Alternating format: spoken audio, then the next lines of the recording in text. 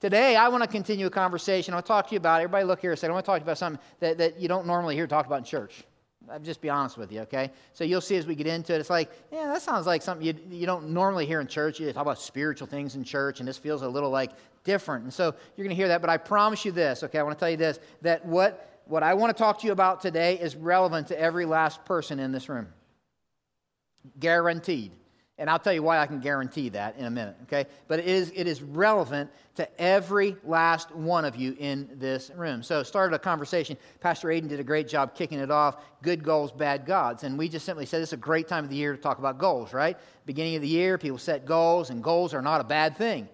Goals are just something that we aim for or something that we shoot for so that we can get a desired result, right? And so goals aren't a bad thing. Many of us set goals. Some of you are goal setters. Some of you just are obsessed with setting goals. How many would you say, I'm a goal setter? I love to set goals. How many of you, nice and high, I want to see who I'm talking to. All right, the rest of you need to start. I'm just saying, right? But some of you got health goals, good stuff, financial goals, personal goals, vocational goals, educational goals. I hope you have some spiritual goals. It's just setting something in front of you so that you can achieve a desired result. And so I need goals to be able to get to a desired result in my life. If I'm not a goal setter, ready? Some of you didn't raise your hand. Brace yourself. If I'm not a goal setter, a guy named Zig Ziglar, he's an author, he said this. He said, if I aim at nothing, I'm going to hit it every time, right? You see, if I don't set goals, I'm going to somehow hit what I'm setting out there, and I'm not setting anything out there. All of a sudden, I'm going to be futile in reaching my goals. See, goals are not a bad thing. Everybody listen up. Goals are not a bad thing. Goals are not the problem. The problem is this, when my goals become my gods.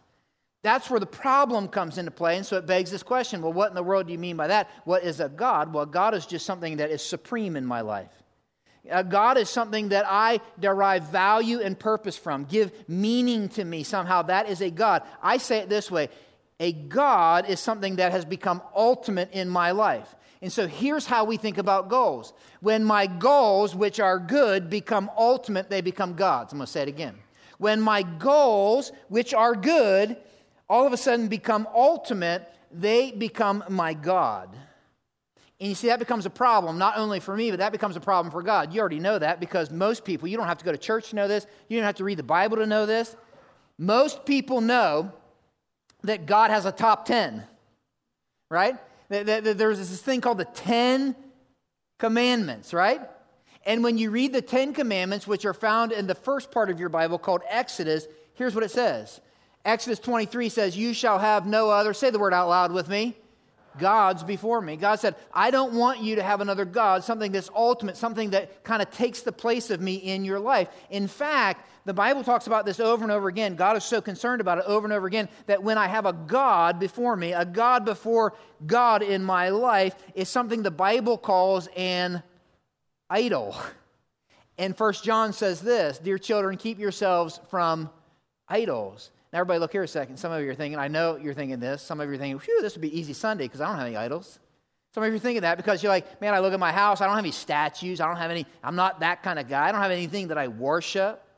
And the truth is, you may not have any idols in your home, but the truth is, more than likely, you have some idols in your heart. In fact, write this down somewhere on your notes. Somewhere on your notes, I want you to write this down. That our hearts are actually idol factories.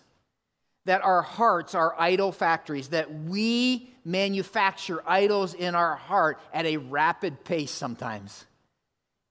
And so when we think about our hearts being idol factories, say, Dan, where do you get that from? Well, I think about what it says in Ezekiel 14. It says this, these men have set up idols in their hearts and put wicked stumbling blocks before their faces. That literally idols aren't something simply that we physically worship, bow down to, but they are things that we set up in our heart. A guy named Tim Keller, I think Aiden shared this with you last week. He wrote a book. You ought to write the name of this book down, get it, read it. Easy read, good book. Counterfeit Gods is the name of the book. Tim Keller is the name of the author. But he says it maybe better than I can, so I thought we'd put it up here. Look at this. Our contemporary society, us now, that's what that's talking about, is not fundamentally different from these ancient ones, Bible times and beyond. Each culture is dominated by its own set of idols.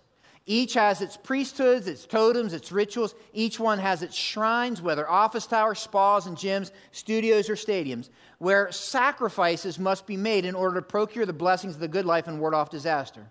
What are the gods of beauty, power, money, and achievement but these same things that have assumed mythic proportions in our individual lives and in our society? Now look at this next part. Look at this. We may not physically kneel before the statue of Aphrodite, but many young women today are driven into depression and eating disorders by an obsessive concern over their body image. We may not actually burn incense to Artemis, but when money and career are raised to cosmic proportions, we perform a kind of child sacrifice, neglecting family and community to achieve a higher place in business and gain more wealth and prestige. All he's saying is that idols, even though you may not see them, may not be a statue we bow down to, that we have idols in our heart, that we literally worship, serve, that become the ultimate thing in our life. Jesus got in on the conversation. Aiden shared this with you last week. In Matthew chapter 6, Jesus said, you can't serve two masters. You cannot serve two masters. You're going to hate one, love the other, be devoted to one, despise the other. And then he uses an illustration. He said, you can't serve both God and money. Yes or no? Money is bad. Yes or no? No. Money's not bad. That's not what he's saying. But when money, which can be good, and the goal to make money and all that can be good, when it becomes ultimate, it becomes a God. That's what he's talking about. It becomes a God in my life. Now, everybody look here a second. I don't want to talk to you about your money today. I'm like, phew, good, right? Today, for a few minutes, here's what I want to talk to you about. I want to talk to you about your body. That ought to be neat, right? You see, I told you it's relevant to every last one of us in this room. You know why? Because y'all got a body. And for some of you in the room, some of you, this is going to be extremely relevant to you where you're at. I promise you. If you're here and you're a parent, going to be a parent, I really want you to listen because you need a grid for which to have this conversation. You need a grid through which we live in a culture that's obsessed, preoccupied with our body. You see, here's the deal. Our bodies are good. Just like money, our bodies are good. Now, I've already preached this twice. This is the third time. I wish you could have my perspective up here. Because when I say our bodies are good, some of you are like, yeah, darn right, my body's good, right? And others of you are like, you really serious think my body's good? Our bodies are good, right? They're the way we identify ourselves. They're the way we represent ourselves to the world. They're the way we describe people to other people, right? Hey, do you know so-and-so? Yeah, they're tall and lean and muscular. They're short and low to the ground or whatever. I don't know. However we describe people, right? I don't know where that came from. But anyways, but we describe people by their bodies. Our bodies are good. In fact, let's go a step further. A lot of our goals revolve around our bodies. Some of you have goals. In fact, money and body is the number two things that we revolve our New Year's resolution and goals around. And so a lot of our goals, I want to have bigger biceps, ripped abs, smaller waist, in shape, whatever it might be, right? I've shared this at Christmas time. I go to the YMCA. How many go to the YMCA? Anybody? Just a couple of you, okay? And I found out new terminology there because every January they're busier than during the year. You notice that? And so one of the old guys that's there, he said, yeah, we just call those people that show up January, we don't see the rest of the year, we call them the resoluters, is what we call them, right? But people come, why? Because they have a goal with their body. And they want to achieve something with their body. In fact, our bodies have become such a point of focus that the health industry is a multi-billion-dollar industry. Multi-billion-dollar industry. It's amazing. It's amazing. Let me just make the point. It's amazing. You can go to the gym, and it's amazing the personal trainers that you'll find. I can remember a time when you had to almost be a professional athlete or at least a college-level athlete to have a personal trainer. I go to the YMCA. There's housewives, grandmas, things like that. They have personal trainers. I meet people here. Some of y'all say, hey, I'm working with my personal trainer. Everybody seems to have a personal trainer. Not only that, but we live in a time where there's promised results. Now, if you look this ad up, here's what it says. 20 minutes a day, 6 days a week. If you do this guy's workout, you're going to look like that. Everybody look here. I want to tell you the truth. I've tried it. I have tried it. The only thing on my body that looks like that is my head. It's the only thing that looks like that, dude. I'm just telling you. Right? You see, we have these promised results. If you do what I'm doing and I can make sure it's going to be quick, you're going to have this result. And we become consumed with that. We become obsessed with it. I want to look like that guy. Not only that, but there is a gazillion different kinds of workouts, right? You can spin, you can run, you can swim, you can do aerobics, right? You can lift weights. In fact, the big craze today, it seems to me, the big craze today is everybody wants to do what's it called? CrossFit. You've heard of it, right? It's crazy. I have nothing against CrossFit. If you're a CrossFitter in here, good for you. Just don't ask me if I want to come do burpees with you, right? I am so sick and tired of people saying, hey, you want to go do some burpees? No, I'm a granddad. I'll do my burpees with my grandson is what I'm thinking, right? You see, we have all these. Here's the thing about the different exercises we have. Here, it's just fascinating. I was talking to my son Aaron about this yesterday. We went and worked out together, and I work out in the old man section of the gym now. But I said to him, you know, it's funny, Aaron, when I was 18 to 22 in his age bracket, I worked out a certain way. And then it's funny because you get to working out, and then you read this article. It says all the ways in which you're working out is wrong. You need to work out this way. And so I start working out this way.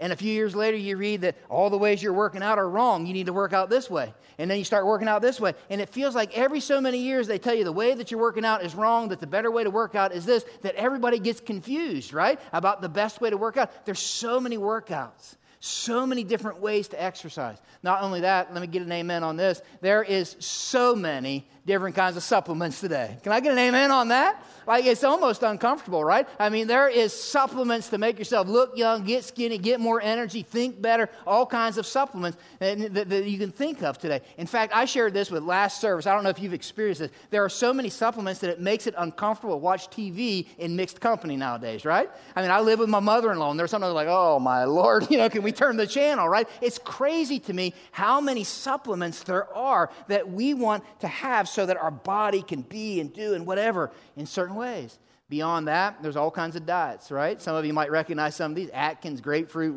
Weight Watchers, right? South Beach diet. There's all kale diet. There's the ketogenic diet. There's the Finn diet. You ever do that one? The Finn. How many have done the Finn diet? Anybody done the Finn diet? Anybody done that? Never heard of that? Ever heard of it?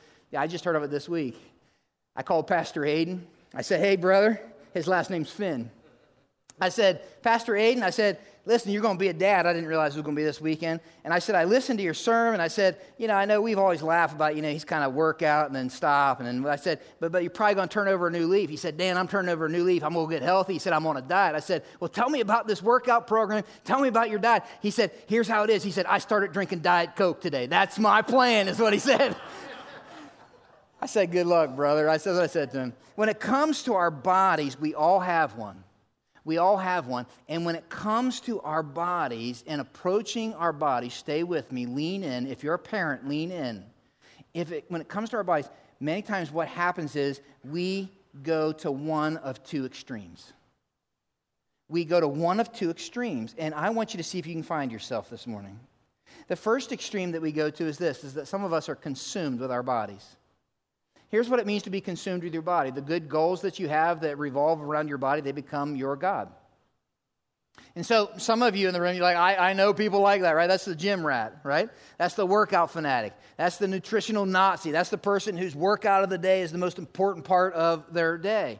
And that's somebody who's consumed with their body. In fact, I want you to see if you can find yourself. Ready? I wrote some things down. Let's see if we can find ourselves. The fact of the matter is, I might be consumed with my body, and my goals might have become my gods if, you ready? Just lean in. I spend more time at the gym than I do at home. My goals might be my gods if I'm more worried about how I look than who I help. My goals might be my gods if I'm always comparing myself to others. My goals might be my gods if I'm more focused on my appearance than I am the state of my heart, if I care more about how I look than who I am. My goals might be my gods if I'm obsessed with having the perfect body, if I know more about the ingredients in my smoothie than I do the names of my neighbors. My goals, stay with me, might be my gods if I want my body to draw attention to me. Whether that be my big muscles, my nice figure, or even just the artwork to draw attention to me. My goals might be my gods if my lifestyle is completely controlled by my workouts and nutritional regimen. Shh, lean in. My goals might be my gods. You ready? if I hate my body. And because I hate my body, I tend to cut my body. Or I tend to make myself throw up because I don't like my body and I don't want my body to get fat. You see, we live in a culture obsessed with our bodies, and we become consumed with our bodies. For some of us, it's comparing our bodies. For others of us, it's getting the perfect body. For some of us, it's like it's our identity. So we like it when we walk in there and say, man, did you see that guy? He's ripped. Or did you see her? She, whatever it might be. We become consumed with our body. But see, there's another extreme. And the other extreme is we're not consumed with our body. We become careless with our body. And that extreme is simply this, that I don't have any goals when it pertains to my body, and so I just ignore God when it comes to my body. I'm just going to let myself go physically. I don't care. I could care less about it. When it comes to being careless with my body, I want you to see if you can find yourself. I might be careless and have no goals that ignore my God if I'm the person in the room who sarcastically and cynically makes fun of those workout kind of people. Because I feel insecure about my body. I might be careless if the only goal that I have when it comes to eating is to eat whatever I want, whenever I want. I might be careless if the people at McDonald's know my first name. That was nervous laughter right there. I'm not looking up to see who laughed, okay? I might be careless if my exercise goal is to push up from my recliner and walk to the refrigerator. Shh, lean in. I might be careless if I'm abusing my body with a substance like alcohol or drugs. I might be careless with my body if I'm sexually promiscuous. I might be careless with my body if I'm deciding to do whatever I want to sexually because it's my body. See, what's interesting about people who become careless with their body is there's some, and maybe you're here, we can even spiritualize it. I've been around people who literally become careless with their body. Like, that's because I don't care about my body because I only care about what matters, my heart. And we spiritualize it, right? It's almost like, well, my body doesn't matter, but my heart does, so I'm focusing on my heart. The problem is, stay with me, when I'm consumed with and when I'm careless with my body, in both cases, I limit my effectiveness for what God might be inviting me to do.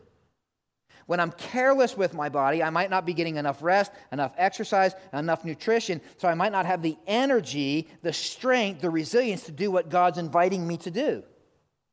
When I'm consumed with my body, all I can think about is how am I going to make this body exactly what it needs to be, what it should be, what I wish it was, and I have no margin to do what it is that God is inviting me to do. And we live in a culture that is obsessed with body. And so for some people, it causes them to be consumed. For others, it's like, I can never, ever have a body that looks like that, so I just don't care. It begs the question, what's the antidote? What's the answer?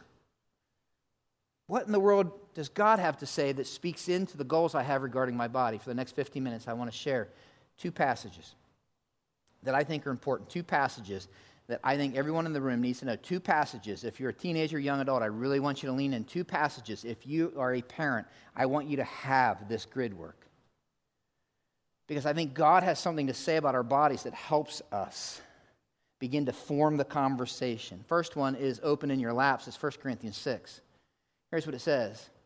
Do you not know that your bodies are temples of the Holy Spirit? Interesting. Who is in you, whom you have received from God. You're not your own. You were bought at a price. Therefore, he says this, honor God with your bodies. What is God saying here? I want you to write it down this way. God is simply saying this, is that my body is a temple that the Holy Spirit lives in. For those who have said yes to Jesus, the minute you say yes to Jesus, the Bible teaches this, the Spirit of God resides within. And I am the temple of the Holy Spirit. My body is worship space. My body is where the Spirit of God lives. And then he says this, my body has been bought at a price, and therefore, because It is his worship space. It's where he resides. It's been bought by the blood of Jesus. He says, therefore, I want you to honor God with your body. Guys, that is the answer, the antidote to being careless with my body. When I understand that my body is the Spirit of God's residing place, it is worship space, and it's been bought with a price, and therefore he says, I want you to honor me. Here's the deal. It is the antidote to me not taking care of my body. Because when I don't take care of my body, I'm saying I could care less that this is worship space where the Spirit of God resides. It is the antidote to me abusing my body.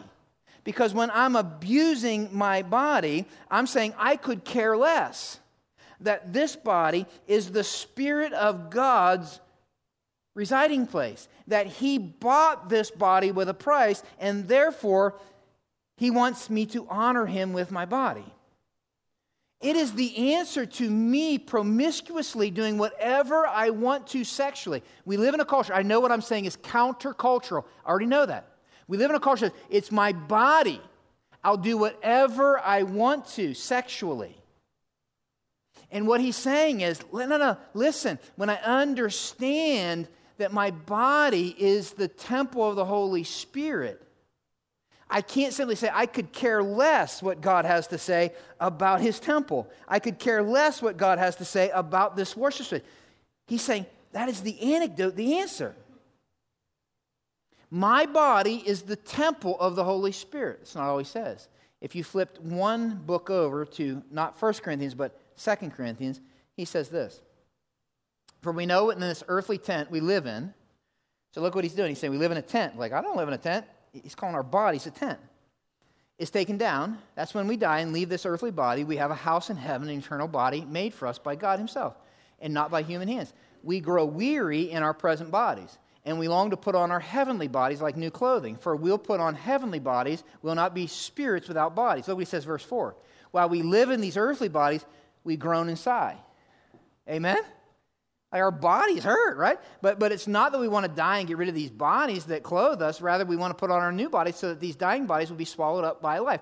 Listen, what's he saying? I want you to write this down somewhere, and then we'll bring it together. My body is a temporary tent that I live in to accomplish God's purposes. That's what he's saying. He said these bodies that we live in, it's a metaphor he's using. They're like tents that God gives us. And when you live in a tent, it's temporary. It's for a designed temporary purpose. I'm going to go tent camping for a certain amount of time. And so our bodies are these temporary structures that he gives us to live in for whatever time, whether it's 70 years, 40 years, 80 years, 120, however long we live, this tent we live in. And our bodies are tents, and that helps me understand my body. Because just like a tent, listen, some of you aren't old enough to appreciate what I'm getting ready to say.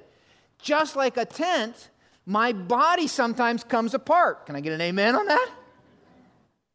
Just like a tent, I can tell somebody too young, my body needs to be repaired. You see, it's just like a tent. And just like a tent, not all tents are the same. Right? Not all tents hold up the same. He's saying my body is a tent. And that's the antidote to me being consumed with my body. When I realize, hey, I got this tent.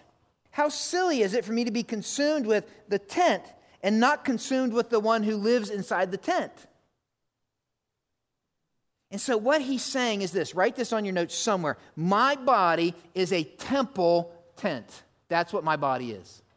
It is a temple tent. And when I see my body as this temporary tent in which the Spirit of God lives, I can begin to develop an accurate view of my body, where I'm not consumed with it and I'm not careless with it. So Dan, if I'm not consumed with it and if I'm not careless with it, then what in the world is the proper perspective when it comes to my body? Write this word down. I'm going to consecrate my body. That sounds like an old church word. I got it. What does that mean? Well, here's what it means. My goal with my body is to devote my body to God for his purposes. That's my goal. My goal with my body isn't to be consumed with it, to be careless with it, but to devote it to God for his purposes. That's why he gave it to me. You're saying, Dan, are you just like, is that just that kind of a cool C word to add? No. Look what it says, Romans 12. Therefore, I urge you, brothers and sisters, in view of God's mercy, look at this, to offer your bodies as a living sacrifice, holy and pleasing to God. This is your true and proper worship. He's saying that that's what it means to worship God, that my body is yours for your purposes to draw attention to God. That's what he's saying. Imagine this with me for a minute. Some of you know this and some of you don't, but I drive old cars. Always have and still do. How many of you in the room drive old cars? Let me see who I'm talking to. Okay, this is the most of any service, right? I love you guys, all right? But I drive an old car and always have. I don't know what my dad did, I do, and so I drive old cars. Imagine my car didn't start. And imagine I couldn't get to work, couldn't go get groceries. Imagine you found that out. And so imagine that you said to me, hint, hint, nudge, nudge, hey, you can borrow my car. Chances are your car is going to be newer than my car and nicer than my car. Amen? Right? Because I drive an old car. And so imagine you loaned me your car so that I could go to work, so that I could get my groceries, take my family to the doctor, whatever I need to do. Imagine I did that. Imagine I said, wow, thanks, you threw me the keys. And imagine I fly out of your driveway 100 miles an hour, right? Drive that car, your car, maybe it's a nice 2016 Honda Civic, whatever, I don't know what it is that you drive. But you let me use your car. It's got all the bells and the whistles and whatever and whatnot. And I take that thing and I drive that to my house. And imagine with your car, if I pull in my driveway and I hook a strap up to the back bumper of that car because I got some tree stumps need pulled out of my yard. And I use your car to start pulling those tree stumps out. Now, some of you looking at, you ain't going to ever let me use your car, are you, right? Why? Because it's your car. And what am I doing with your car? I'm being what? Well, I don't know. I need a tree stumps pulled out. I'm going to do whatever I want with this car. And I forget the fact that it's your car. I'm being careless with a car that you purchased and you gave to me. See how that works? You see, equally as weird would be this. If I took your really, really nice car and I drove it home and you gave it to me so I could go to work, go to the doctor, and do the things I needed to do. And if I was so enthralled because your car is so much nicer than my car, if all I did was wash your car, wax your car, drive it to the end of my driveway, and park it there so that everybody could be impressed that I had a really cool new car, but I never drove it anywhere, you'd look at me and say, that's not why I'm letting you borrow my car. I'm letting you borrow my car so that you can get to work, so that you can accomplish what you need to at the grocery store, so that you can take your family to the doctor. You see, here's the deal. When God gives us these bodies, he's saying, listen, when I understand it is a temple tent that he gave me, that he purchased for me, I can't be careless with what is his, and it's crazy for me to be consumed and not use it for his purposes. When the purpose of my life becomes simply so that people look at my body, look at me, I've lost sight of the purpose. I love how a guy named Rick Warren put it. This is worth writing down. He says, when it comes to my body, God created it. Jesus died for it. The Holy Spirit lives in it. So I better take care of it. I love that. God created my body. Jesus died for it. The Holy Spirit lives in it, so I want to take care of it. So everybody look here a second. I want to tell you something about reading the Bible, and then I want to land this. So what I just shared with you is what God says about our body. It is a temple in which the Holy Spirit lives. It is a tent that's temporary, given to me to accomplish his purposes. And so God's desire for our body is that we consecrate it. When you read the Bible, everybody look here a second. When you read the Bible, you do not, ready? It's going to sound weird at first. You do not read the Bible for information.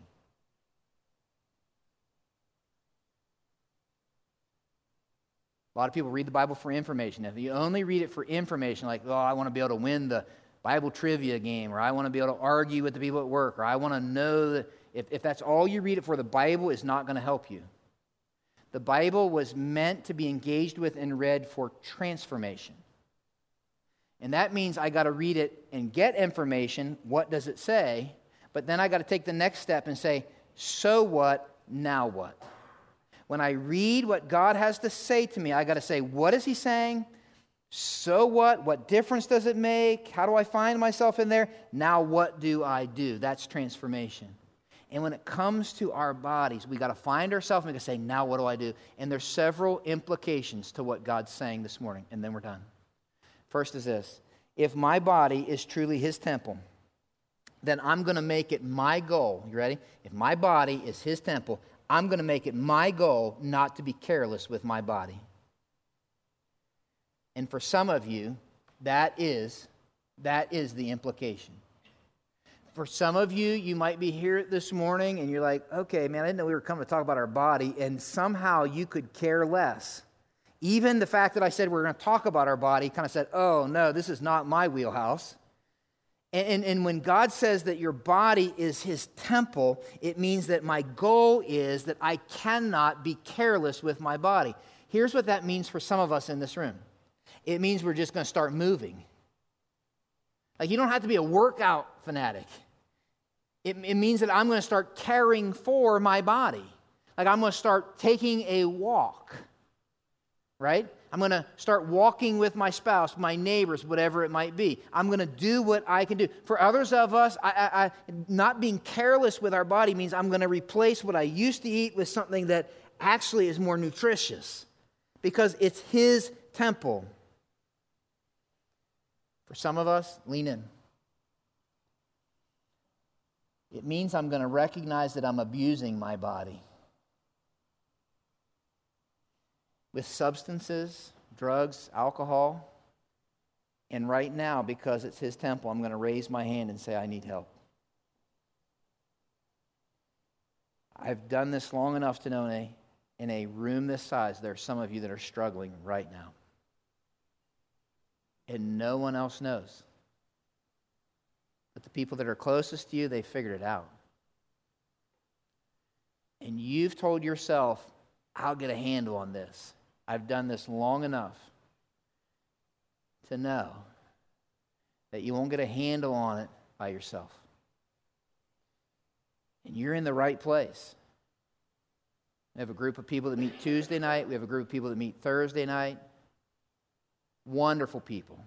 Some of them are my heroes, walking a pathway of recovery. And if my body is truly His temple, it's like I cannot continue to go through life caring less about my body. But now's the time for me to say, I need help, because I'm destroying my body. If my body is His temple, for some of us in the room, a room this size, I guarantee, room this size, it means this: if my body is His temple, that He bought it and now it's His possession, it means that I can no longer just do whatever I want to do sexually. It's my body. No, He said that when I've said yes to Jesus, my body becomes worship space in whom the Holy Spirit of God lives. And so my body is His. Listen, everybody look here saying, I know what I'm saying is exactly against the current of our culture. I get it. Our culture says, hey, if it's not hurting anybody else, whatever you want to do. And what God says is, no. If my body is His temple and He bought it, I can't drive that thing home and do whatever I want to do. I can no longer be careless. That word means this: no longer care less about what He thinks about my body. If my body is a temporary tent, it means that my goal will be to not be consumed with my body. Listen to what I mean by that. My goal is to take care of my body, not to worship my body. My goal is to somehow see my body and working out as a means to an end, but my life's not going to end if I miss my workout. You're like, are there people like that? There are. My goal is not to be consumed with my body. It means that my body is not going to be the object of attention, but the one who resides within my body. See how that works? We just talk frank in here, and I hang out with young adults every Sunday night. Used to work with teenagers. I get it. You walk in, and it becomes this, Guys are bowing up and girls are comparing. You see, if my body is a temporary tent given for His purposes, it means my goal is I don't want to compare. I will tell you this, I've worked with young adults and teenagers long enough to know this. The whole comparison game usually is predominant among gals. I'm not saying it doesn't happen with guys. Usually it's predominant, and I've never seen it end in a beneficial way. I just haven't. You see, when I become aware that my body is a temporary tent, I realize that comparing won't take me where God wants to lead me. When I realize my body is a temporary tent, I'll make it my goal not to be consumed with my body. Ready? Listen. Which means if I hate my body, and maybe I'm cutting my body, or maybe I'm forcing my body to do things it doesn't naturally want to do so that I'm going to raise my hand in the appropriate setting to get help. I want to say this tenderly. A room this size, I guarantee you I'm talking to somebody. And you're in the right spot. You see, my body is the temple of the Holy Spirit, and it is a temporary tent that has been given to me to accomplish His purposes. And see, when I begin to get that perspective, it forms a grid for me. If that's not you I'm talking to, some of y'all are parents, this is the grid. Because your children will face this. And culture is going to scream at them about their body. Their bodies aren't bad. But when goals become God's, all of a sudden, I'm in a different space. Let me share a couple other things with you, and then we're done. Because, listen close, this will not necessarily be relevant to all of you in the room right now, but it will someday. It will be relevant to you if you're my age or older, I guarantee. Some of you are like, don't look at people, but there are people in here older than me. Okay? Because my body, listen close, I have a friend going through this right now. Because my body is a temple tent, even when my body fails in sickness and starts to deteriorate and comes apart. Can I get an amen? Anybody been there? Yeah. You get to an age where things start hurting you didn't know you had. When that begins to happen, God can still use my body to bring glory to Himself. Here's the way to look at it. If my body is a tent that is a temple in whom the Spirit of God resides, think of it this way. When my body starts to fray and come apart, figuratively speaking, when it starts to break down, what's inside starts to show up. See how that works? I've seen this, guys. I've seen it. I have a dad that illustrated it. I watched my dad's body fail him. It was awful. It was awful. And it seemed like the more my dad's body came apart, the more the Spirit of God came out. I'd watch him in the hospital room, not able to go to the bathroom on his own, talking to the nurses helping him about Jesus. And I'm like, whoa. You see, when my body, so we get frustrated. It's like, I'm going to be good. And then when our body starts to fall apart, and it will, and it does, we get frustrated. Why? Because we're consumed with our body. I don't want to be careless. I'm consumed. But when that begins to happen, even then, the one who resides inside can begin to show up. See how it works? Because here's what I know about our body. You ready? Ready? Here's the good news. You'll be glad you came to church today. Eventually, all of our bodies will die. Like, thanks, Dan. Go and peace be with you, right? All of our bodies will eventually die. Isn't that amazing? We become so consumed with our bodies, we're like, man, we'll live forever, and everybody ends up dying. Everybody dies. But I took 42 supplements and did 16 workouts, and I died. I had a friend that said, life's tough, then you die, right? Here's the deal, okay? Listen. I've been a pastor 25 years. I've done hundreds of funerals. When I die, I realized that laying in that casket that everybody's going to be looking at, and they're all going to come, which is kind of a weird custom, but we do it. We come and view, and we're like, that is my tent. Tell families this all the time. That's my tent. And of all the hundreds of funerals I've ever done, and the viewings that I've participated in, I can't think of a time where somebody has come up and said, wow, look at his awesome arms, man. Aren't they awesome? How big his biceps are. Like, you don't do that at a viewing. Look at her figure, man. She's incredible. Nobody does that at a funeral. You know what they talk about? They talk about that person's life lived inside of that tent. You see, it begins to help me realize, wow, God gave me this tent, which is his temple, to live out his purposes. And the thing that's going to last well beyond my tent, which is going to go, will be the life somehow that I've lived inside of that tent. Which leads me here, and we're done.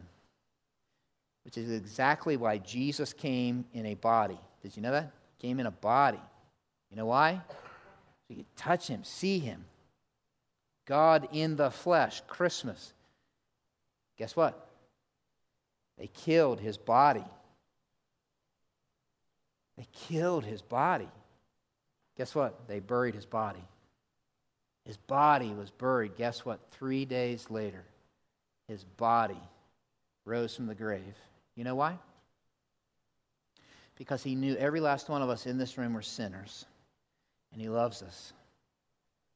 And he knew the only solution to our sin was that he, the perfect one, come and live the life none of us have. Right? So that he could offer to us something none of us could ever achieve on our own. So that the minute we place our faith and trust in Jesus who died for us, we say yes to Jesus, the Spirit of God resides within. My body becomes worship space. It becomes a tent to carry out his purposes. So that when I die, like he did, they're going to bury me in the ground. They're going to plant this body in the ground. But for those who've said yes to Jesus, 2 Corinthians said this, I'm going to get a new body. I have a living hope, Garrett led us in. I have a resurrection body. And you see, that's the hope of the gospel. Can I ask you this question, then I'm going to pray and we're going to be dismissed. Have you ever said yes to Jesus? Have you ever placed, I'm not asking if you're religious. I'm not asking if you're moral. I'm not asking if you go to church. I'm not asking. I'm saying, have you said yes to Jesus? It is the only solution to your sin. It's the only way to have a relationship with God, and it's the only hope for eternity. That's why he came and died. And so, God, thank you for our bodies. And I want to pray for my friends in this room right now. I don't know where they're all at, but there are some, and I want to pray over them right now. I just want to pray over some in this room. You know who you are. I don't know who you are. You know who you are. But there are some in this room that are consumed with their bodies. Some of them right now are struggling because in some way that's what they worship. They're obsessed with having the perfect body, the perfect workout. They want maybe that's you, and I want to pray for them, God, that you would lead them to a place of being obsessed, consumed with you. God, there are some, and I want to pray over them, and this might be you, who hate their body. They hate their body. And God, I pray that you would help them to get the perspective that this is the body that you created, gave to them. Spirit of God lives inside the tent with which to accomplish your purposes. And that, God, they would consecrate. Some of them right now are struggling and they're doing things to their body, and that might be you. And I pray you'd give them the courage to raise their hand, reach out for help, embrace the hope and the help that comes from you. God, I want to pray over some in this room that right now are abusing their body. They're abusing their body with substance and whatever it might be, and they don't know how to find air. They can't get to a place where they can get past that. And God, I pray that you would help them to grab a hold of you and raise their hand and say, I need help because my body is your temple. God, there are some maybe sitting here, and I want to pray over them that they are, it's such a futile thing to have the body that everybody else has, that they've just gotten careless with their body. And I pray that you would resurrect in them a perspective that says, this is the body given to me by God to be worship space for God, to accomplish His purposes. And Father, I pray for those in the room who've never said yes to Jesus, that this would be the opportunity, the moment that they realize that's why Jesus came, that's why He died, so that we could have forgiveness of sin, relationship with you, and hope forever. Thank you. Thank you for speaking into something that our culture wants to just scream messages at us about, and giving us a grid through which to have this conversation. I love you. I pray this in Jesus' name. Amen.